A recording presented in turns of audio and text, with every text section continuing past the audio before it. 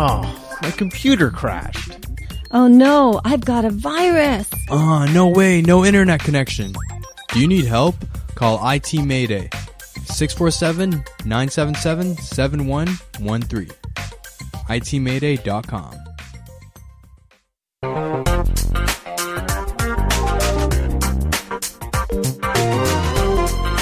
Hello there. You're listening to Linda Pinizzato of the Condo Expert.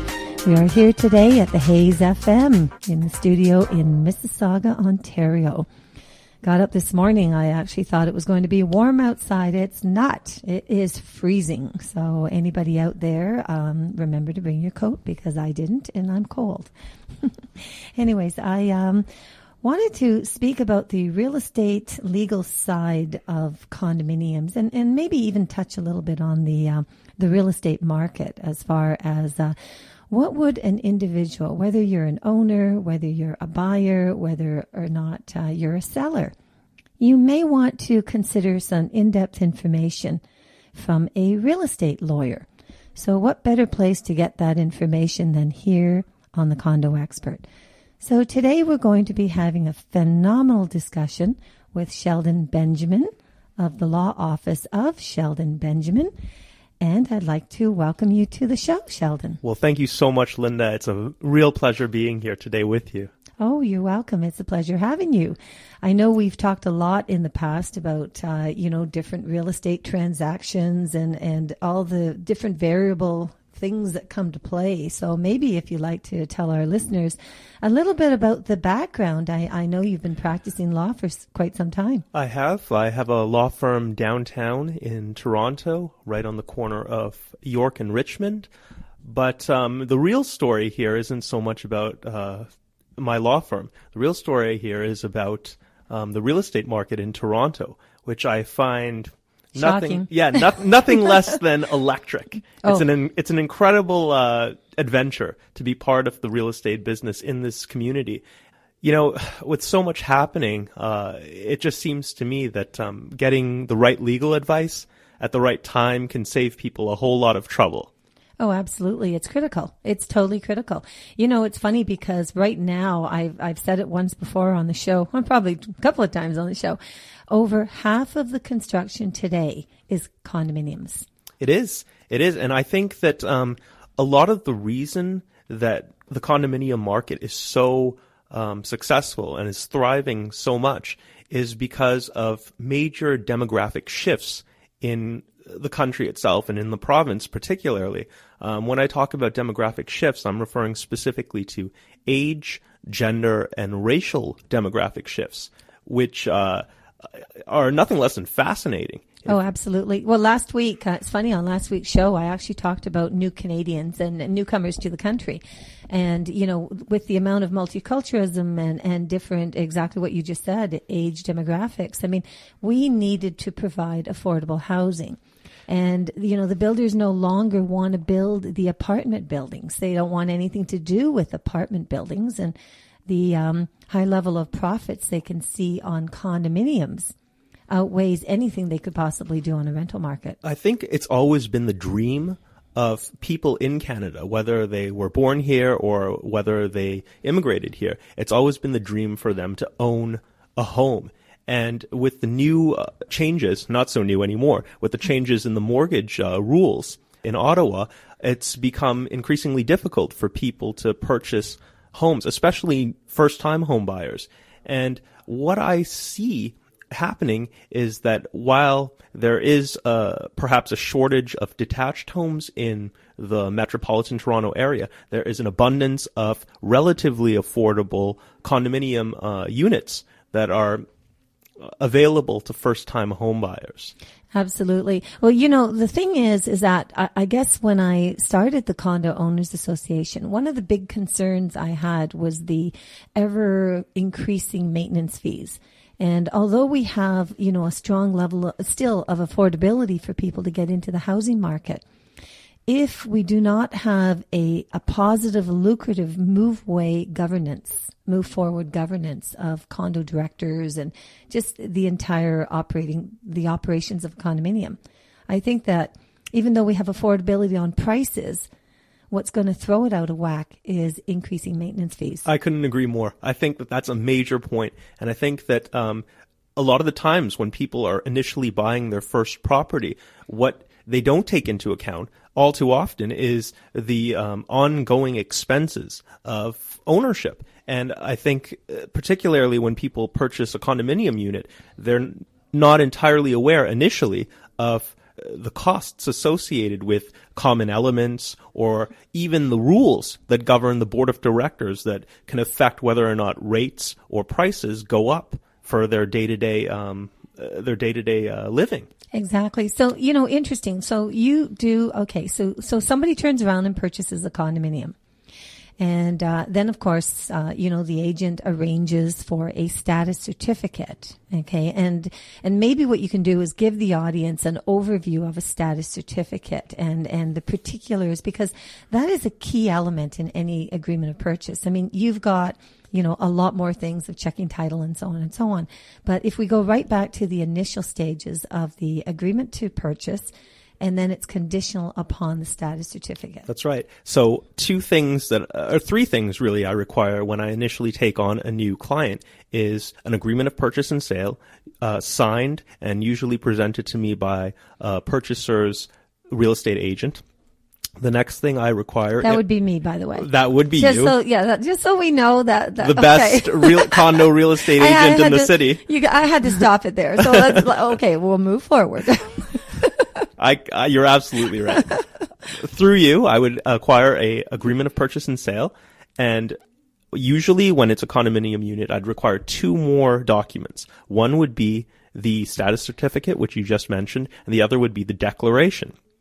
And the status certificate is a very important document that's usually forwarded to me by the builder or the owner, the builder of the corporation, the condo corporation. And that document, along with the declaration, provides the specifics with respect to the reserve fund, with respect to the parking situation, with respect to lockers, with respect to storage, with respect to fees. It breaks down specifics. It basically details all the things that we'd previously discussed about the underlying costs of condominium ownership. Now, many times, the declaration, the status certificate, and in general, the maintenance of these condominiums are governed by boards of directors. And these boards of directors aren't necessarily comprised of people actually living in these condominium units. And it's very important for a new purchaser or for somebody who's getting into the condo market to determine whether or not the board of directors that's governing events at that condominium really has the best interests of the owners at heart. You got it. And that's a tough one. How do you do that? Well, you can't. That's the problem. You really, as a buyer, even as an owner, you're almost at mercy of the board of directors. And, and the interesting thing that you had just mentioned is that the maintenance fees. So just as a for instance, so all of a sudden a buyer has purchased a property. You've gone through the due diligence of checking the status certificate. You've identified the maintenance fees and what's included. There's nothing on that status certificate that indicates anything relating to a potential special assessment. Okay. Now, the interesting part is while discussions are going on about a potential problem in a building, discussions by the board of directors do not have to be listed in a status certificate, only an approval of a so-called problem. So in other words, a board of directors could be discussing a problem that they have in the building, that maybe they have a shortfall on the reserve fund of something that needs to be addressed. And from January, February, March, April, maybe 8 months, they've been talking about this. And they still can't make a decision on it, but they know that it's inevitable. They know that it has to be addressed. They know they don't have the funding. But that wouldn't appear necessarily. Those conversations wouldn't appear in any sort of status certificate. Exactly. You got it. And that non-disclosure could be potentially problematic down the road for an interested purchaser. Right. And what if the board of director, one of the members of the board wants to sell their property in July? So they certainly don't want to be putting that in the status certificate. So they want to maybe hold off until October before they put it in the status. I think when you talk about condominium boards, the same thing applies whether you're talking about a condominium board or a board of directors at a business or even a cabinet in the provincial or federal government. It comes down to leadership. Whether or not the people sitting on the board are A, qualified, and B, have a certain moral compass, a certain integrity. And I think, full disclosure, I sit on the board of directors of my condominium corporation. I want to buy there. I'm going to buy one there. It's fantastic. Honestly, actually, I'll sell one to myself. You can, and I'll close the deal for you. You got it. What a deal. I love it. I know.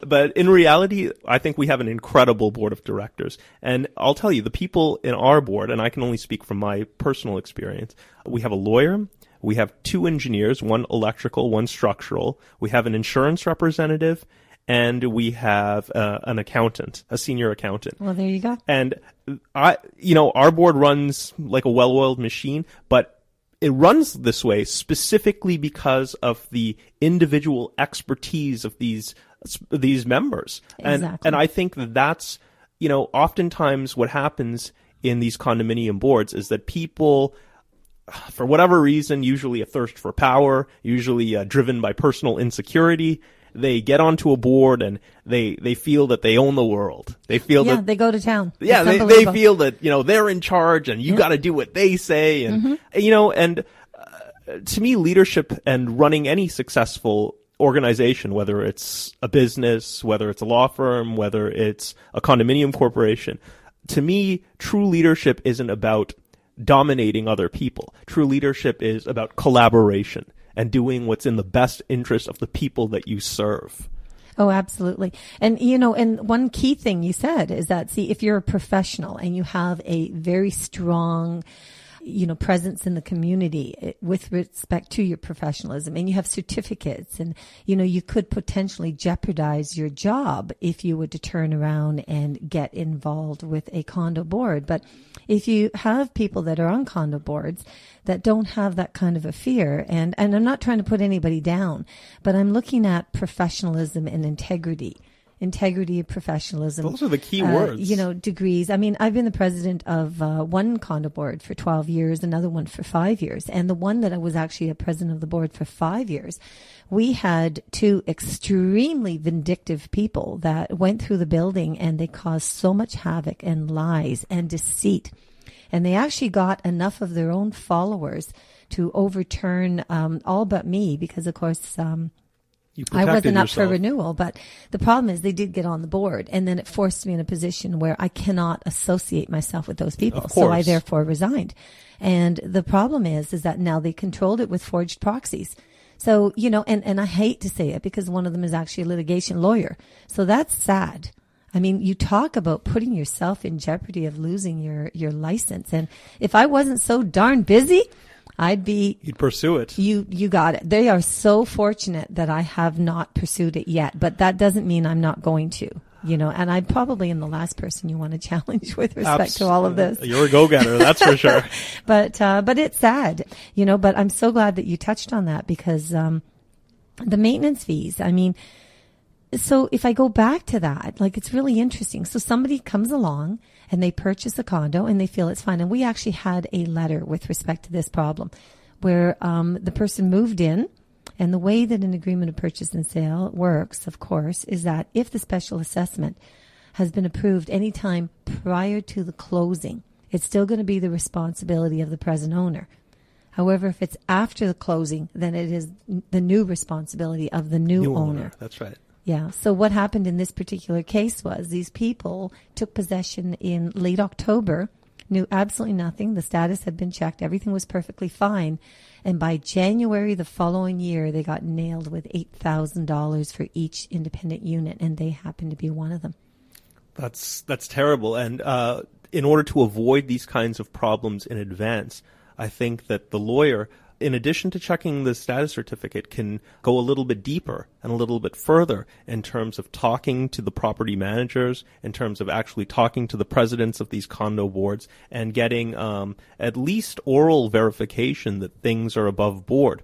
I think that, it's nothing to make one extra phone call, just to look out for your client and just to make sure that your client's needs and interests are protected. And that is as you know, I'm sitting on the Condo Act review.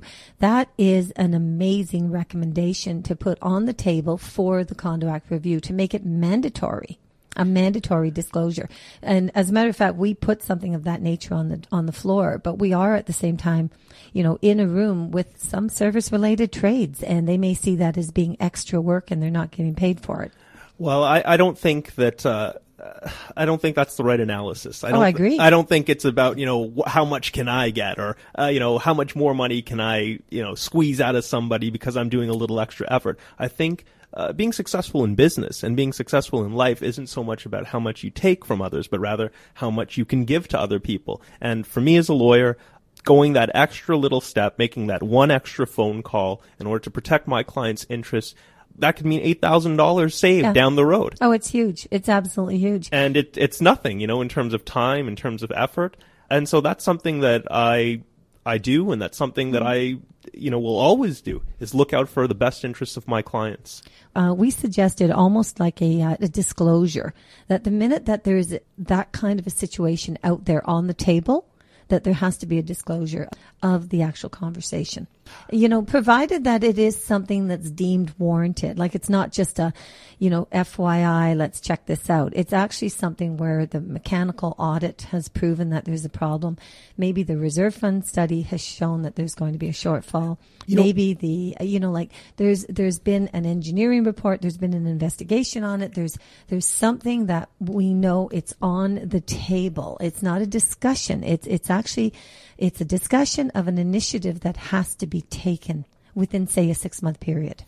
I think that's a great suggestion. I think that that's something that needs to be pursued. And I think that policy like this, written into the Condominium Act itself, would ensure further protection for, new condominium purchasers. Unfortunately, however, I don't think a lot of board members are versed with the Condominium Act. You hit it. You hit the nail right on the head. And I really, I really think, and frankly, I'm a bit afraid, when it comes to governing these condominium units or these condominium corporations. I'm afraid that the people at the top, or the people that are running these organizations, aren't even familiar with the rules or the laws or the regulations or the statutes that they themselves are representing. And a lot of them, what they do is, COA actually, with the Condo Owners Association, we're going to be moving forward once we've been so ridiculously busy. Oh, but Linda, you've been working hand in hand with the provincial government, yes, and with the municipal governments as well, right? COA was one of the major impacts on the government. The pressure we put on the provincial government to open up the Condo Act review is outstanding. It took from 2009 until 2012.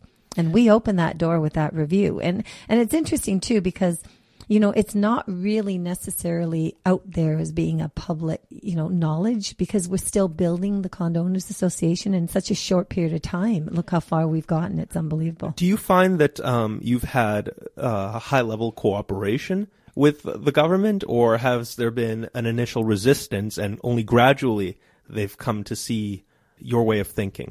To some degree, we're on the same page. However, the Condo Act review has been put in the hands of the Canada's Public Policy Forum, and they've been commissioned by the provincial government and the Ministry of Consumer Services to basically put together this review. And in the first stage of the review, I have to tell you, I'm in this room with the majority being service-related trades. And you talk about being the odd man out, because we're in the room and, every recommendation on the table has to do with the health, welfare, safety, long-term sustainability, viability of condominiums for condo owners. That's it. But period. There's Subject nothing closed. to do with financial protection or... No, because what happened is that then the majority of people in the room are property managers and property management companies and I hate to say condo lawyers and engineers and most service-related trades that over the years, and it's interesting because there is a difference between a real estate lawyer and a condominium lawyer. That's true. Real estate lawyer, you do the transaction and you check on the behalf of the buyers and so on, or the sellers. Whereas a condominium lawyer, they're dealing with the Condominium Act and things that are going on within the condominium building. So that the more that there's more disputes and non-ability for resolutions, it still continues to keep the business going for the condo lawyers. So the ambiguity of the Condo Act and changing it for more clarity and more understanding and having much more awareness and knowledge, not only by board of directors, but by condo owners out there, could that potentially hurt the condominium lawyers? Absolutely. Well, those condominium lawyers that you reference usually thrive on litigation. They Absolutely. thrive on disputes. And the less knowledge that people have, the more often disputes will occur. And the more lucrative practicing condominium law will ultimately be. Exactly. And then they make the statement, and you'll like this one, they make the statement that everybody buying a condominium should use a condominium lawyer, not a real estate lawyer. And that actually came on the table, which is the most asinine thing I've ever heard of in my entire life. I mean, the provincial government should be putting together a Condo Act that is available to multiculturalism so people can read it, understand it, not need a legal degree to be able to know what it is that they're supposed to have protecting them. I completely agree. I think that the law in general is confusing and inaccessible for a lot of people, especially newcomers. And it's often, newcomers or people that don't speak a lot of English, particularly the Chinese community, the South Indian community, that are purchasing a huge chunk of the condo market these days. And it doesn't make sense to have a system of rules or system of laws that aren't accessible to the very people whom they're affecting. Absolutely. 100%. With respect to the difference between condominium lawyers and real estate lawyers, yes, real estate lawyers do, of which I'm one, full disclosure. We specialize predominantly in closing real estate transactions. So you buy a house, you see your agent. If there's a mortgage involved, you deal with the banks. If you're dealing with a third party between yourself and the bank, you deal with a broker. And then afterwards, you bring the agreements to the lawyer, and the lawyer closes the deal. Condominium lawyers are different in that they deal with condo boards and that they interpret the Condominium Act. And frankly, they thrive on a lot of conflict. Oh, and that's one thing I'm going to mention is that condo corporations at annual general meetings, okay, they appoint the auditor. The board of directors hires the lawyer. So, that the condo lawyer. So the condo lawyer has a direct relationship with the board of directors. Does that direct relationship create a conflict of where the condo owners are all about, particularly if there is a conflicting situation that's going on? Well, and we'll talk more about that one. Hold tight. I just got a break for a commercial. You're listening to Linda Pinizzotto at the Hayes FM, the condo expert, and we will be right back. Oh, my computer crashed. Oh no, I've got a virus. No way, no internet connection. Do you need help? Call IT Mayday. 647-977-7113. itmayday.com. So remember, contact coaontario.com.